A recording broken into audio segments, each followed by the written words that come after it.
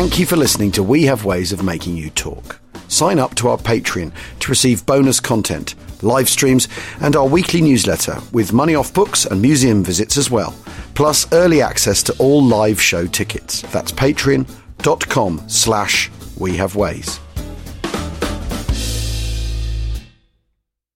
Cool fact, a crocodile can't stick out its tongue. Also, you can get health insurance for a month or just under a year in some states. United Healthcare short-term insurance plans, underwritten by Golden Rule Insurance Company, offer flexible, budget-friendly coverage for you. Learn more at UH1.com. 10 years from today, Lisa Schneider will trade in her office job to become the leader of a pack of dogs. As the owner of her own dog rescue, that is. A second act made possible by the reskilling courses Lisa's taking now with AARP to help make sure her income lives as long as she does. And she can finally run with the big dogs and the small dogs who just think they're big dogs. That's why the younger you are, the more you need AARP. Learn more at aarp.org/skills.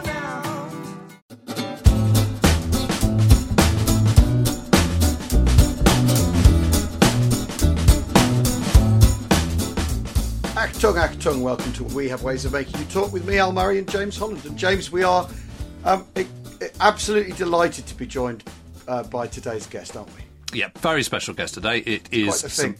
Quite the thing. It's Sir Max Hastings, who has dominated the narrative of the Second World War for the last, I don't want to embarrass you, Max, but probably kind of 40 years. And you've now got, rather excitingly, which just shows what a grandee you've become, because you now have a folio edition of All Hell Let Loose, which is your kind of magnum opus on your attempt to kind of tackle the entirety of the Second World War. You're a braver man than me. But for those who don't know, a Folio Society book is a kind of like a special hardback, and it usually comes with a sleeve and a new introduction, and it's all very handsome, and it's a lovely thing to have on your bookshelf, and it's also a sign of of your grandiness, I think, if for want of a better phrase, Max. I don't know about that. I don't know about that, James. But I'm always terribly flattered. They actually did one a few years ago, Bomber Command. Oh, did they? You're absolutely right. You were avoiding saying this, but it usually means you're probably dead if you get But I was just going to say, editions of your books. It smells of posterity, doesn't it, Folio? It actually what reminds one, and one of the extraordinary things, you guys are the sort of next generation behind me on the Second World War.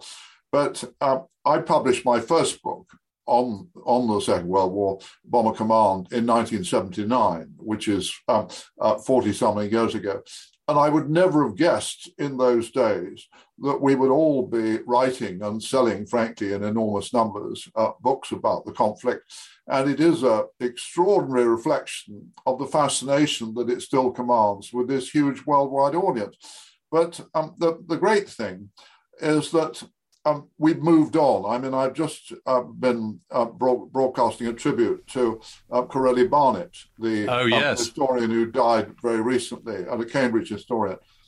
And Bill Barnett, at whose feet I sat, sort of figuratively and almost literally, because I was a researcher on a BBC series in the 60s on which Bill was one of the scriptwriters. And Bill was one of the first iconoclastic historians. Yes. But I grew up in a very nationalistic age of history writing, that all our parents' generation had been in the Second World War, and they didn't want anybody raining on the parade. They didn't want anybody saying anything nasty. And my father sincerely believed not only that the British had won the Second World War, but that the Americans were just out there providing the chewing gum, and the Russians were somewhere in the east and missed doing God knows what. And so we had this picture that it was the Brits what done it. And when Bill Barnett was one of the first to say, well, maybe the British Army wasn't so wonderful, maybe Montgomery wasn't quite such a brilliant general as people said, Bill took a tremendous amount of flack from all over the place. But what I felt I learned from Bill is we've got to try and look at all history, but especially that of the Second World War, objectively. And that doesn't mean that you don't have to be an iconoclast, where you don't have to start saying, oh, well, there weren't any heroes and the British were rubbish and so on and so on. It's not like that. It's just a matter of trying to see some of the nuances. And I was always terribly impressed when I was young by my mother saying, she said, I'm absolutely sick of having to sit in this house and listen to your father and your great uncle and your cousin banging on about what a wonderful time they had on the war. She said the war was hell. She said it was pure misery. And she said, forget about the heroics. She said the separations and the privations and the blackout for all those years and so on. She said it was a miserable time, especially for women. And one of the things we all do now, you guys do, and I do, and Anthony Beaver does, and our generation of historians, where we understand things, that it ain't just all about the SAS. It ain't just all about the 7th Armored Division in the desert and all the great stuff. Of course, that's part of the story, but we've learned to see an awful lot of the rest of the story, particularly about women, particularly about the role of the British Empire and other empires in the Second World War, and the fact that not all of them regarded the triumph of Britain as a great thing if they remained subjects of the British Empire. Well, I mean, I've very recently reread Nemesis, which I read when you first published it, and I guess that must be sort of 10 years ago now, something like that. Oh, then 15 years, yeah. 15 years even. Well, yeah. I recently reread it, and it reminded me how, I mean, I always sort of think with your writing, and I think this comes through in All Hell Let Loose as well, is there is a sort of a simmering anger in your writing at the fate of the civilians, these poor people who just get caught up in this sort of typhoon of war. And I've always thought that comes across very, very clearly, your concern and your empathy with the civilian experience of war. And, you know, from a personal point of view, I've tackled most of the Italian campaign from Sicily to the last year of the war, but I've never done the bit in between. So I'm now doing, you know, from the invasion of southern Italy to the fall of Rome. And a big part of what I'm doing is looking at what happened to the poor old Italians who were caught up in this. And you're absolutely right. You know, when you look at accounts from the 1960s, for example, you'd be forgiven for thinking there weren't any Italian civilians in Italy at all while this was all raging. And James, I'm sure you've already come across the stories of what the Moroccan troops. Of course, yes. I was interviewed by someone who gang raped. And this is stuff that nobody was told about in the old days. And it's not for a minute do any of us, do you or me or want to take away from the real heroism of the guys at the sharp end. But for every one soldier in uniform who was an active participant, there were hundreds who were just victims. And I mean, one of the things that I suppose I was middle-aged before I understood, across Europe, if you were a woman in the Second World War or in any war, it's the plight of a woman, you're completely at the mercy of a teenager with a gun, whether it's a German or a Russian or, dare I say it, a Brit or American. And if they decide to behave appallingly, and as the French colonial troop did behave appallingly in Italy, well, this has to be part of the story. And these are all the stuff that I'm also fascinated, and I've written a lot about this in All Hell Let Loose, by the issue of food. That I'm sure you're familiar with Lizzie Collingham's. Yes, absolutely. Yeah, which made a great impact on me about The Taste of War, or whatever it was called. The Taste of War, exactly. Yeah. And Lizzie Collingham, one was vaguely aware of this, but she inked in a hell of a lot of detail about the vital role of food, that thinking about food and being hungry was something, and of course it was so different from country to country, in that in Britain everybody moaned about the food and how dreary it was and how boring, but nobody starved. Well, actually, I mean, Max, the interesting thing about food in this country and rationing in this country was it was incredibly pragmatic, the approach. The approach was, instead of allowing people to hoard and some people live off bread and dripping, we're going to make sure that everyone gets a balanced diet. Then you have less people off work with sickness. Then your production goes up. So it might have been a bit boring, but at least everyone got enough. I mean, no one had ever been fitter, you know, from a waistline point of view, and everyone was fine. Do you think that this perspective, though, comes from the fact that the land war never came to Britain?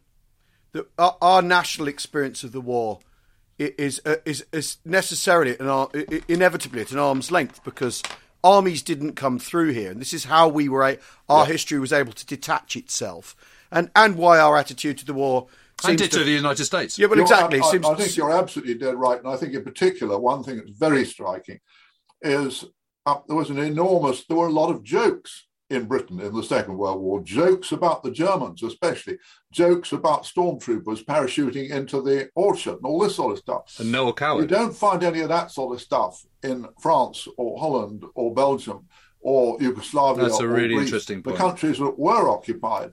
And one's always amused. There's a very witty, I've quoted it in all hell letters, very witty account of an invasion alert in a Wiltshire village by A.G. Street. Yes, just down the road from me. In 1940. And they all were laughing about the fact that having stood to all night and all the shepherds wondering if they could be allowed to go back to their flocks and so on. And the story, that particular chapter ended with one of these yokels saying to Arthur Street in his narrative, he said, them Germans never do what they say they're going to do, or something of that kind. And anyway, it was the whole point is that this passage about the invasion threat, it was all treated as a joke. And I think this is why you get so much more British and American humour about the war. So I think you've touched on something enormously important, the fact that we escaped occupation. And it goes, let me go beyond that. A few years ago, I was having dinner in Paris with a French intellectual. In England, you'd be laughed out of court if anybody called themselves intellectual, but in France, it's a respectable profession. And he was a man called Georges Liaubert, a very bright guy.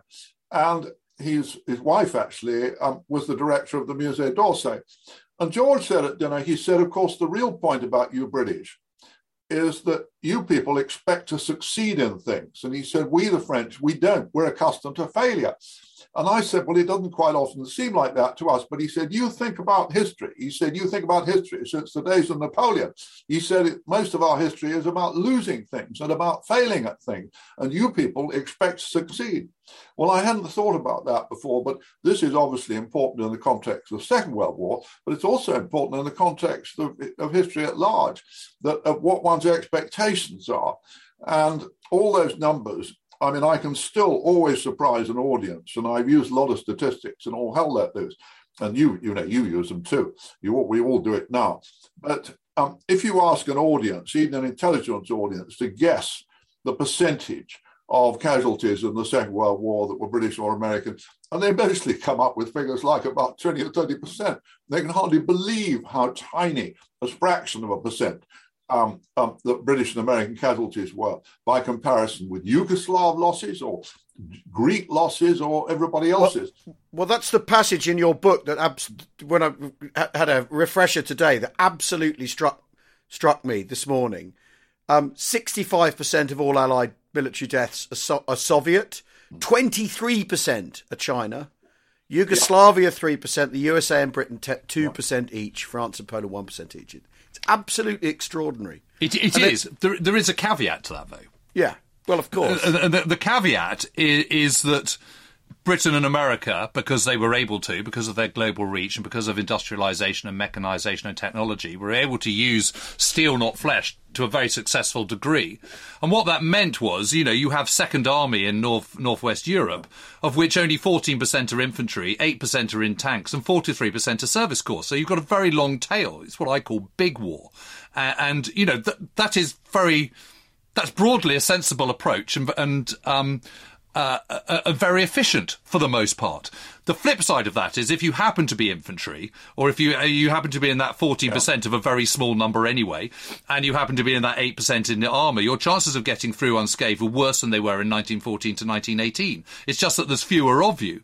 But of course, in the narrative, we focus on the kinetic bit, the fighting bit. So all our narrative is about jumping out of landing craft and, bursting through hedgerows and going across the Reichswald, and that's where so it skews those who are reading about it to think that, gosh, we must be so infantry heavy and armoured heavy, when in actual fact the biggest proportion of troops in the army are driving trucks and service troops. One of the most profound remarks I ever had made to me was made by my own daughter when she was a teenager, and she said, "Daddy, life's what you're used to." Now, that sounds a rather banal thing to say, but if you think about it, it's terribly important that all the people who during the Second World War were moaning in Britain about how lousy the food was, the whole idea, if you'd said to them, but in Leningrad, the defenders of Leningrad are eating each other. They're resorting to cannibalism, or that in China they're eating grass. This would have actually meant nothing to people in Britain because they didn't know the people in China. They didn't know the people in Leningrad. And so this business of how difficult it is, and the same goes with the infantry, that now they're all dead, we can have this discussion fairly freely. But when the veterans were alive, some of the things we're talking about now, some of the guys who were at the sharp end and suffered terrible casualties and went through Normandy and all the rest of it, they were outraged when they heard young whippersnappers like us, or relatively young whippersnappers as we were then, saying things like we're saying, because all they knew was they'd had one hell of a ghastly war, and that they'd seen an awful lot of their friends killed, and it's trying to, I think, what we're all trying to do all the time. There are no great revelations. As soon as I see a book being published about the Second World War that says it's uncovered some stupendous revelation, yes, you know, I try to straighten a bit because you know it's balls. What we are trying to do is to get a better perspective on it, is to see things in perspective. But part of this is to understand and to sympathise with all those people. And I mean, one of my stories, which made a huge impression on me, a woman called Edith Gabor, Hungarian woman, who I interviewed one day in New York, Queens. This is about 20-something years ago. And I had my wife with me because she'd been in New York with me. And Edith Gabor was a lovely little Hungarian woman who came up to about my waist. And she described for 4 hours to us her experiences in a succession of death counts. And all her family except one brother died in the counts. And after we'd finished, I'd arranged a cab to take us to Kennedy to get a plane back to London. And I stood on the sidewalk waiting for the cab, and it didn't come. And after about 20 minutes, I started jumping up and down and saying, look, if this goddamn cab doesn't come, we're going to miss the flight to London. And Edith Gabor came and stood beside us on the pavement, and she threw back her head and she said, she laughed, and she said, forget it. She said, it's not important. She said, it's not worth getting worked up about it. She said, when you've been to death camp, you get to see that missing an aeroplane really doesn't count for much. She's got a very good point. We were so humbled. I felt ashamed of myself then, because my behavior reflected this sort of 21st century. We expect things to go our way. We expect to be able to get the plane from Kennedy. We expect to be able to do this, that, and the other. And she reminded one of this critically important truth about perspective, about what that generation have been through, and in particular what other nations and other societies, and especially the Jews, have been through. And this is the message that all of us here, we're all, on the one hand, we're trying to understand ourselves, and second, we're trying to convey to new generations of readers and listeners. Yeah, well, I couldn't absolutely. Amen to that. Yeah. Absolutely. And I think it's very interesting, Max, because you know, there was this worry that the readership was an elderly readership of the Second World War, and that, you know, it would die out and no one would be interested. You know, what's been really interesting about doing this podcast is that actually our biggest age group is, I think, 34 to 38 or something, and the average age of listeners is 42. And I don't know how much you looked around when you were at We Have Ways Fest, but there were groups of 20-something friends and 30-something friends who'd come as a bunch of friends together, and they were very much younger people. And they come to the subject with a different set of assumptions as well. They're not like me, who grew up in the 70s with The Great Escape on the television every bank holiday Monday, and the sort of tail end of that Tales of Glory thing. Even though the military in itself in the 70s was sort of not regarded with the prestige it then gained after the Falklands War, of course. Because there was that peculiar time of war films, but the army seen as sort of not glamorous at all. And I grew up. Those are the assumptions I grew up with. These youngsters are coming in. Well, I say youngsters. These people in their 20s, they're coming in acknowledging the imperial element to all this that was very much put to one side in previous decades, and they're very much looking at it from that perspective. They want to know about the contribution of women. They want to know about sort of the full effect of the war rather than the sharp end stuff, which is really interesting because, you know, I very much come from the tanks are exciting generation, for want of a better way of putting it. Well, I think one thing about the Young's fascination with it is because they've never been exposed to danger, and or extreme danger, and they've never been exposed to extreme the discomfort in that way, that everybody tends to feel fascinated to ask themselves, how would I behave if I found myself in that situation? Right. And there was an advertisement, I'm sure you two know about this, in the First World War. The Germans placed an advertisement in American newspapers in about 1916 saying, Americans, if you are thinking of joining the First World War, well, they didn't call it the First World War, joining the war in Europe, then, and you want to have some idea what it's like, dig a hole in your garden, half fill it with water, live in it for a week or two with nothing to eat, and hire a maniac to fire machine guns at you. And then you may begin to have some inkling of what it's like.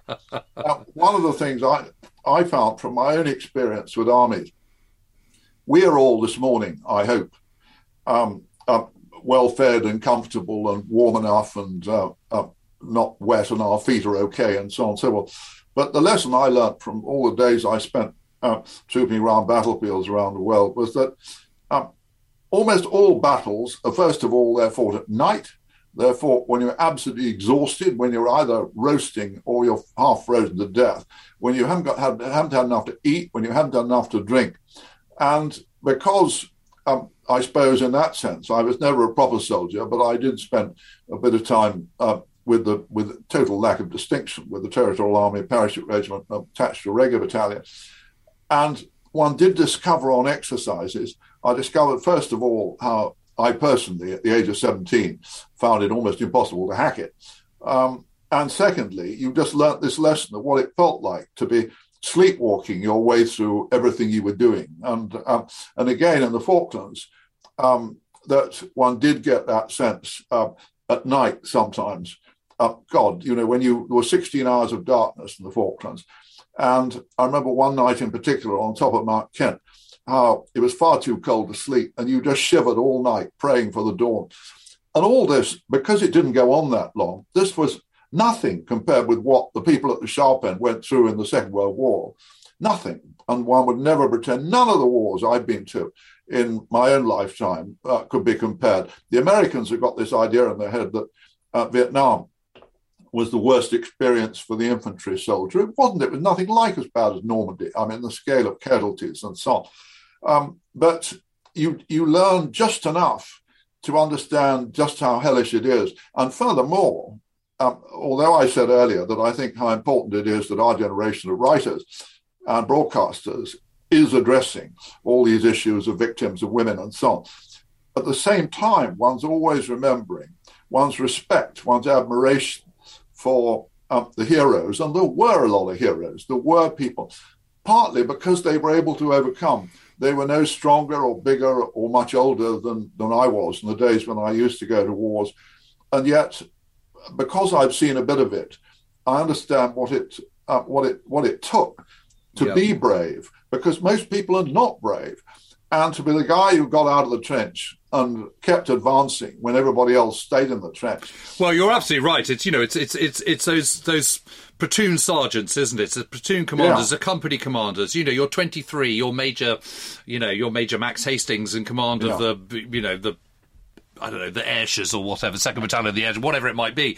And you know, just think of the awesome responsibility on your shoulders. You know, you're absolutely knackered. You're basically barely out of home. Suddenly you're flung into this completely alien environment. As you say, it's pouring with rain, it's freezing cold, it's broilingly hot. I mean, if you look at the sort of Baedeker guide of 1933 or something for southern Italy and Sicily, it says whatever you do, don't travel in Sicily in July and August under any circumstances. then you know, of course, that's exactly what they do. They all pour in. You know, think about those tin helmets with kind of 38 degrees centigrade heat of sun kind of pounding down on you and all the dust and the malaria and, that's before anyone's actually fired a shot at you. And then you've got to command men. You've got to make decisions upon which the lives of your men depend. I mean, it's incomprehensible. James, I want to tell you a little story, which is a stupid story about the difficulties people have today about understanding what real war is like at the sharp end. Batman. It's a word, I mean, an awful lot of people in the modern age don't even know what a batman is. A batman was the personal servant of an officer. And people fall about these days laughing at the idea that officers were considered entitled in the field in the Second World War to have their batman who would dig their slit trench and prepare their food and clean their kit and look after their weapons for them. And people say today, what are we thinking of? This terrible class divide that officers were given batmen. But actually, this was a completely rational, sensible thing to happen, because officers in the field are so up to their neck in the huge responsibilities of commanding a platoon or a company or a battalion. They don't have time to prepare their food or dig their trench. They are better employed going around their positions, sighting their machine guns, doing all the stuff that officers have to do. And batmen were absolutely critical. And I always remember dear old Bill Deeds, who was my predecessor at the editor of the Daily Telegraph and who was an officer in the King's Royal Rifle Corps in Northwest Europe. And he said, he said, as a company commander in Northwest Europe, he said, I was sleepwalking my way through, but I had so much to do as an officer, as a company commander, that I jolly well needed somebody. If I was going to eat at all, somebody else had got to put the food in my hand. And nowadays, I've talked to modern senior army officers, and they say, of course, this is the logical. If we still live in the logical world, then senior commanders would still be allowed somebody to get their food ready. But of course, in the modern world in which we live, in Afghanistan or in Iraq or whatever, it's unthinkable socially to allow officers to have personal servants. We need to take a quick break right now. We'll be back in a second.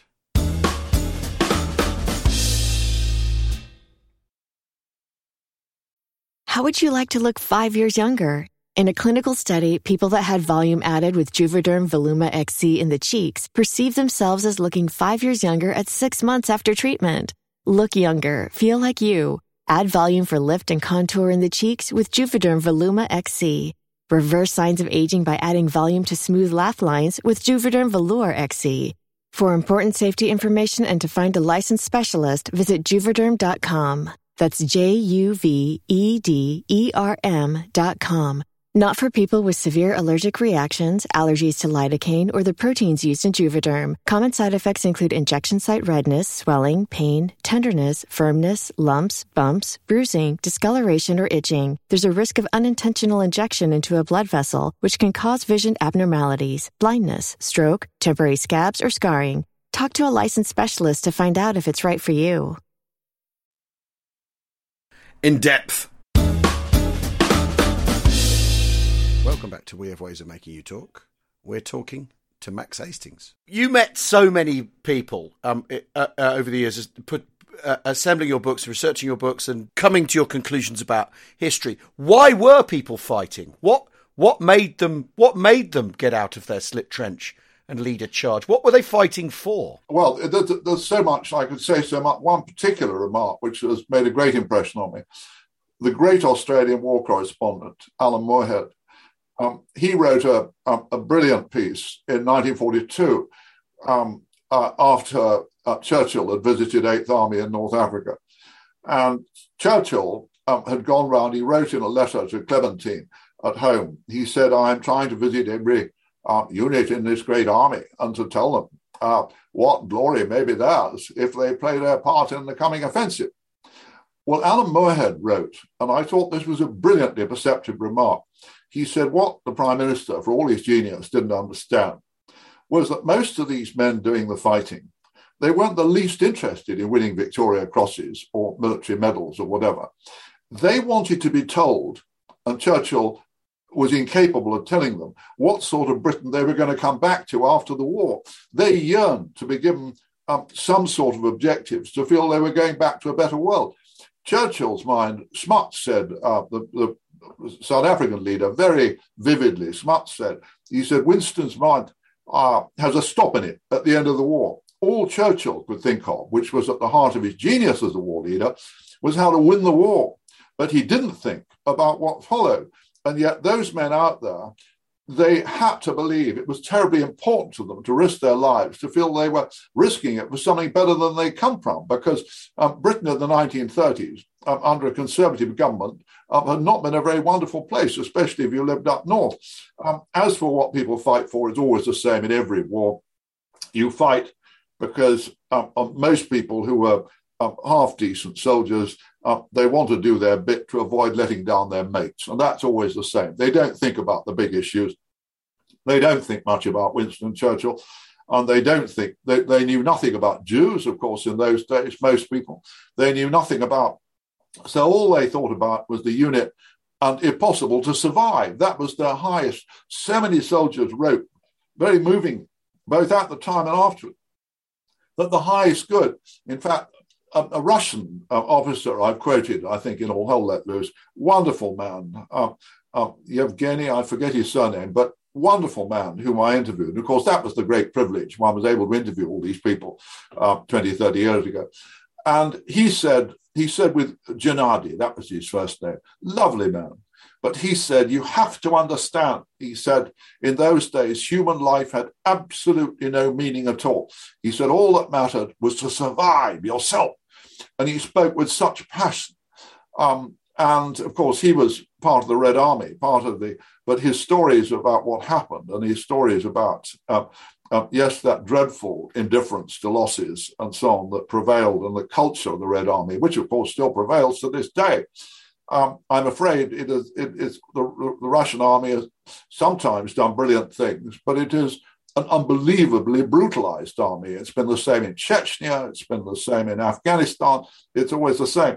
And one of my, let's say, bolder assertions, which used to enrage British veterans when I said it when they were still alive, was that how we'd ever have won if it hadn't been for the Red Army taking most of the losses, I do not know, because somebody had to do an awful lot of dying in order to bring Hitler's empire to its knees. And it was the Russians who overwhelmingly did the bulk of the dying, not to mention the killing. Yeah, well, they do most of the dying, but they don't absorb most of German resources. So I suppose that, it depends on which way you're coming at it. But I mean, one of the things I think is so your long career writing about the Second World War is that you've met wonderful people like that Russian soldier you've just met, and Hungarian Jews and so on. But you've also met, you were at a stage where some of the commanders were still alive, and yeah. I love the fact that you met Air Chief Marshal Sir Arthur Harris. I mean, not half. Yeah. What a thing! You're Alan R. link to Arthur Harris. So what was he like? I spent hours with Harris. And what did you think of him? This is back in. You've got to remember, when I wrote Bomber Command, Harris had never heard of me. All he knew was that I said, and I feel a bit ashamed when I admit this, I wrote him a letter saying I felt there was an awful lot about this Bomber Command story that hadn't been told, and would he see me? And I spent 4 or 5 hours with him, I suppose, and he was still very hale and hearty in those days. And of course, he spoke with great passion. But yeah, people do say enormously interesting things stick in your mind from all these years ago. That another senior airman whom I interviewed for Bomber Command was Rafe Cochrane, who commanded Bomber Command's 5 Group. Yeah. And I said, what sort of chap was Guy Gibson? And he thought for a moment. And then he said, he was the sort of young man who would have been head of the school in any public school. And I thought that was a very interesting remark, because heads of the school are very often not very popular or lovable people. Well, and also in Guy Gibson's case, he absolutely wasn't. He was, that's also true. B stream and second 11, no, wasn't but he? on the other hand, where Cochrane was right, that in character, he was very much that type, Gibson. Yes. And all this, and I remember the shock I also got when I interviewed some humble air gunner who served under Gibson, who hated him, as many of them did. And he said he was sort of a little bugger who was always jumping out from behind a hut and telling you your buttons were undone. And so you get the real point and I think this is very important. There are some historians whom I respect, notably including Hugh Strachan, who've no time at all for oral history. And I think they're wrong to dismiss it. Hugh is he's a brilliant academic historian, but he won't. Absolutely. Now, where I totally agree with Hugh, I don't think you can take as gospel any hard factual information about any war by veterans, especially because old men, we all get very confused in our memories. I mean, God, I find when I'm talking to fellow, people who are in the Falklands with me, and their memories of episodes are completely different from mine. And it's not that any of us are knowingly lying. It's just after the interval of 40 years, you forget stuff and you imagine stuff. And this is what happened. And you've read stuff and that starts to inform the memories. But the point is, I would never, I think some historians are much too credulous. I won't name any names, but some historians who do books exclusively based on oral history, I think they allow themselves to believe things that old men and women say that one knows immediately from one's own knowledge are simply not true, but they write them down because these old people have said them. Yep. And I think this is idiotic. But on the other hand, once you get a priceless sense, you do get the sort of the scent and the feel of war from those veterans. And they say extraordinary things that, I remember once talking to Montgomery's chief of intelligence, a wonderful man, Bill Williams, who was an Oxford academic. Amazing. In uniform. And Bill Williams said to me, and this was about, 1983, I was interviewing him for a book on Overlord, book on Normandy. And he said, one of the extraordinary things about the war, he said, we all hated doing it.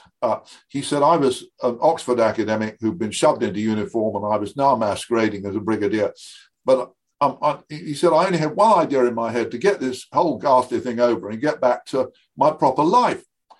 But he said, sometimes when we were interviewing captured Germans, we sometimes got this sort of crazy feeling that they didn't mind doing this. And he said, in particular, I remember interviewing a couple of captured German officers in Normandy. And I said to them, this is Bill Williams talking, he said, I said, well, why are you guys keeping going with this thing? That you've lost, it's all over, that this is all wasted motion and a lot of people are dying for nothing and so on and so forth. And he said, these two men, he said, they simply clicked their heels and they stood upright. And they said, because it is our duty and as long as there is the Heimat, the homeland, we will keep the fight going for it and so on and so forth. And Bill Williams said, it was so dispiriting, he said, talking to these guys and feeling they were prepared to keep this thing going to the bitter end, as of course they bloody did. And so all I'm really saying is, of course, from the sort of books that we've recorded, you've recorded some of this stuff, a lot of this stuff. If you keep going at this rate, you'll have outperformed me. But I've written down some of this stuff. But nonetheless, one cherishes. Whenever I sit down to write about the Second World War, indeed about any war, I'm remembering odd moments like that with people and the things they've said. Yes, and they're very illuminating, aren't they? Absolutely. I mean, I think I've interviewed over 300 veterans, and they have been, obviously most of it predominantly British, but Germans. I've interviewed Maori. I've interviewed South Africans. I interviewed a Zulu once. And Germans, of course, and SS and all sorts. And I always found that there was a real value, but you could always tell the ones that weren't of any value very quickly, because they suddenly were telling you something that they've just read in a book.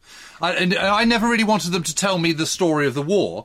I wanted them to tell me about their own experience. And so I used to try and keep it so, tell me about your childhood and your parents and warm them up and all that kind of stuff. And then I'd ask them about, what they thought of their uniforms and what they thought of their weaponry and all this sort of stuff.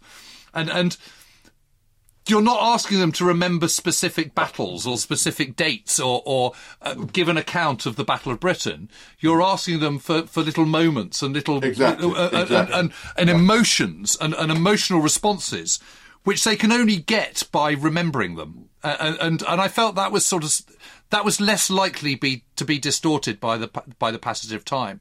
And it's interesting because the book I'm doing now, I'm trying to make it about between 70 and 80% entirely from contemporary accounts, whether that be letters, diaries, or, reports or whatever.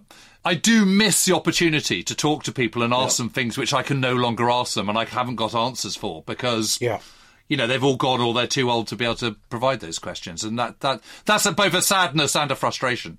But another moment, there was a wonderful man whom I almost worshipped, because I'm sure you find the same. One used to fall in love with some of these veterans because they were so wonderful. And one of them I fell in love with was a guy called Andrew Wilson, who was a tank officer in Normandy, wrote a rather good the memoir. Flamethrower, exactly. Yeah, brilliant book. Andrew Wilson, who was superbly vivid witness, and he told wonderful, wonderful stories to me. But one of the things he said, which stuck in my mind, he said, in Normandy with my tank crew, I discovered a love between men, which is impossible in Anglo-Saxon society in peacetime. Wondered exactly what he meant. And of course, in those days, he wasn't thinking about gays or anything like that. He was just thinking about, and this thing, which is a very real force, and one should never mock. It's so easy to mock some of these things. In wars, people do discover a love between men, which had nothing whatever to do with sex or to do with homosexuality or anything else. And it's completely, and in fact, curiously enough, it's intense camaraderie, isn't it? That's what we're talking about. But it's a passion. And in fact, oddly enough, my dear friend Michael Hyatt, the historian, who was himself gay, and Michael talked to me very frankly about his own life, both as a gay and as a Coldstream Guards officer in Italy. And one of the things, Michael, I was fascinated by, he showed me a letter. He wrote a letter some years ago now because of course he was a very distinguished academic, and he wrote a letter to the Permanent Undersecretary at the Ministry of Defence saying that he was very cautious, speaking as both a gay and a veteran, about permitting open gayness anywhere near the forward areas, because he said nobody knew better than himself, with his extraordinary experience, that it was absolutely vital that comradeship was not sullied by any sexual element at all. And I greatly admired Michael for many reasons, but I admired him for writing such a letter in that, because he understood so much from his own experience. That it's a very interesting little sideline, isn't it? It absolutely is. I remember him showing me this letter he'd written to his parents. I think he was, if I remember rightly, he was wounded at Salerno, but he rejoined just after the fall of Rome, and they were in Tuscany, and they were approaching Florence. And in this letter, he says, we came across this little hamlet, this collection of farmhouses and buildings on a ridge line, and in the distance you could see this village, maybe a mile or two away, and you could see the terracotta roofs. And beyond that was Impruneta. And in the distance was Florence, white against the blue of the rising Apennines. And we all thought, gosh, we've got to get there. Then we've got to get through those mountains again. And I remember kind of 65 years later, having that letter, going to that exact same spot and seeing the same view. And it was because the view was exactly the same that I know that I was in the right place. And it was the most fabulous connection to the past, to the present. It was really, really extraordinary. I mean, he was incredible. I mean, I know what a dear friend he was to you and to Anthony as well. And you were a literary executor and a neighbour, and he was one of your great sort of a friend and hero. But I've got to say, he was incredibly good to me as well. He could not have been more helpful when I was first doing my first book on Italy. No, he was the real thing about another thing. I think you would probably share my experience of this, that because wars are mostly fought by very young men, nowadays women as well, but nonetheless very young people of both sexes, that in the nature of being young, you tend not to be very reflective. And therefore, an enormous amount of the documentation and the memoirs and the diaries and so on of the Second World War, and indeed of everything, tell you an awful lot about what people did and where they went, but much less about what they thought. Yeah. Because the nature of being, it's the nature of being very young. You're just not very reflective. And therefore, one is enormously grateful when you come across something that is really reflective and you think. Yes. And I was enormously, one of the most important influences on my first World War II book, Bomber Command, was that I tried to contact a pilot I'd heard about called Dennis Hornsey. And I managed to get hold of, I rang his home number, which I got from somebody. And the woman said, well, I'm afraid Dennis is dead. And I'm his widow, although they'd been divorced before he died. But she said, he did leave an unpublished memoir. And would you like to read it? And, well, of course, I was absolutely mesmerized. And this book, God, it had an effect on me. Because remember, I was pretty young then when I read it. He'd entitled it, Here Today, Bomb Tomorrow. And it was a very long memoir detailing everything that had happened. And essentially, to put it in simple terms, he joined the RAF with romantic ideas and trained as a pilot and thought, gosh, this is going to be wonderful. And everything that happened to him after he got near an operational squadron was a nightmare because, first of all, he was terrified all the time. And secondly, he found, and he wrote about all this in excruciating detail. And secondly, he wasn't a very good pilot. And after his first couple of sorties, his crew demanded, I think he was flying a Whitley then, his crew demanded to be given another pilot because they said they had no confidence in flying the rest of their tour with this guy. God. And he went on and he somehow staggered through. In the end, he was shot down over Holland. And amazingly, he evaded and he got back to England. And he was awarded a DFC, as you usually were, for a successful escape and so on and so forth. But the point about this was what I found mesmerizing about this manuscript was that he'd written in such detail about his own state of almost abject terror. Yeah. Every time, every day, he said those terrible, interminable hours before you took off.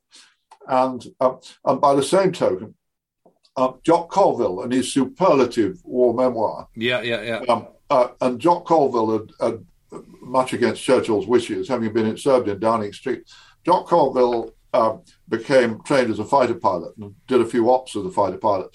But one day he was force landed at a Bomber Command airfield, and he said he was fantastically struck as a fighter pilot by the contrast between the gung-ho attitude prevailing in his own squadron among all these young pilots and the incredibly serious, grave faces of those young men as they went out to the dispersals to take off. Yeah. And that too, and here was Jock Colville, who was there and he just said he went home a very thoughtful man after seeing these Bomber Command crews, because he realized that, of course, their casualty rates were appalling. And he realized that there weren't that many gung-ho, but sure, you put a brave face on it but again, when I wrote Operation Chastise about the Dam Busters raid, and I was so struck by the sister of one of the pilots, Hopgood, John Hopgood, and how on his last leave at home, he was so serious and he wouldn't talk at all about what he was doing, because of course it was top secret, but he just played the piano for hours, which she said he did brilliantly well. But what she was struck by was his gravity and his seriousness and so on. And of course, Hopgood was killed on the Dam Busters. Yes, he was, again, one looks back, and some of those idiotic memoirs that I read, perhaps you did too, when I was young, when I was a schoolboy, and I read hordes of these gung-ho memoirs of what fun it all was, and my father talking about what a wonderful time he'd had and how he found the only way to deal with captured German officers was removing their jackboots, after which they were cut down. And all these stupid things and I suppose in a way, I've spent the whole of my professional life as a writer and student of the Second World War sort of growing up But tell me, Max, I mean, that memoir that you just mentioned, where the Whitley pilot, did you ever publish it? I mean, what? No, he could. It was. I don't think it. I think perhaps they could find a publisher for it now, because, but it was such a gloomy document. I don't. God, I think it would get an audience now. I mean, particularly with a introduction by you. Well, it was. But I'll tell you what happened. That a while ago, that Hornsey published a.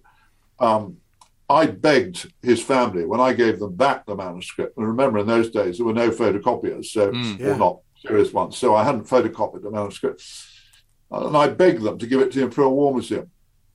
Well, recently I wrote an introduction for a new edition of a book he wrote about his escape. The pilot walked home. And I was in touch with Hornsey's family. And I said, well, what happened to this manuscript? And there was some family disagreement. Oh, God. And there was some, and the daughter I was talking to, said she didn't know what had happened to the manuscript, but it had certainly never gone to the Imperial War Museum. And it's a tragedy if it didn't, because I thought it was a very important document. And one felt for this man. And in the end, he killed himself in about 1955. And he was somebody who never got over the experience of the war. And I think what had happened to him, he'd gone into it with such romantic illusions. Yep. And his wife worked on a fashion magazine. In fact, she knew my mother, who was then woman's editor of Picture Post.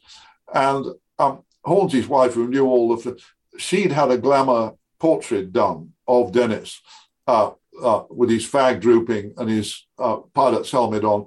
And Dennis Hornsey in the picture looks so glamorous and the archetype of the bomber pilot. Yep. And yet here is this guy who is a tragic figure. So the point is, it's not that one is saying everybody was like Dennis Hornsey.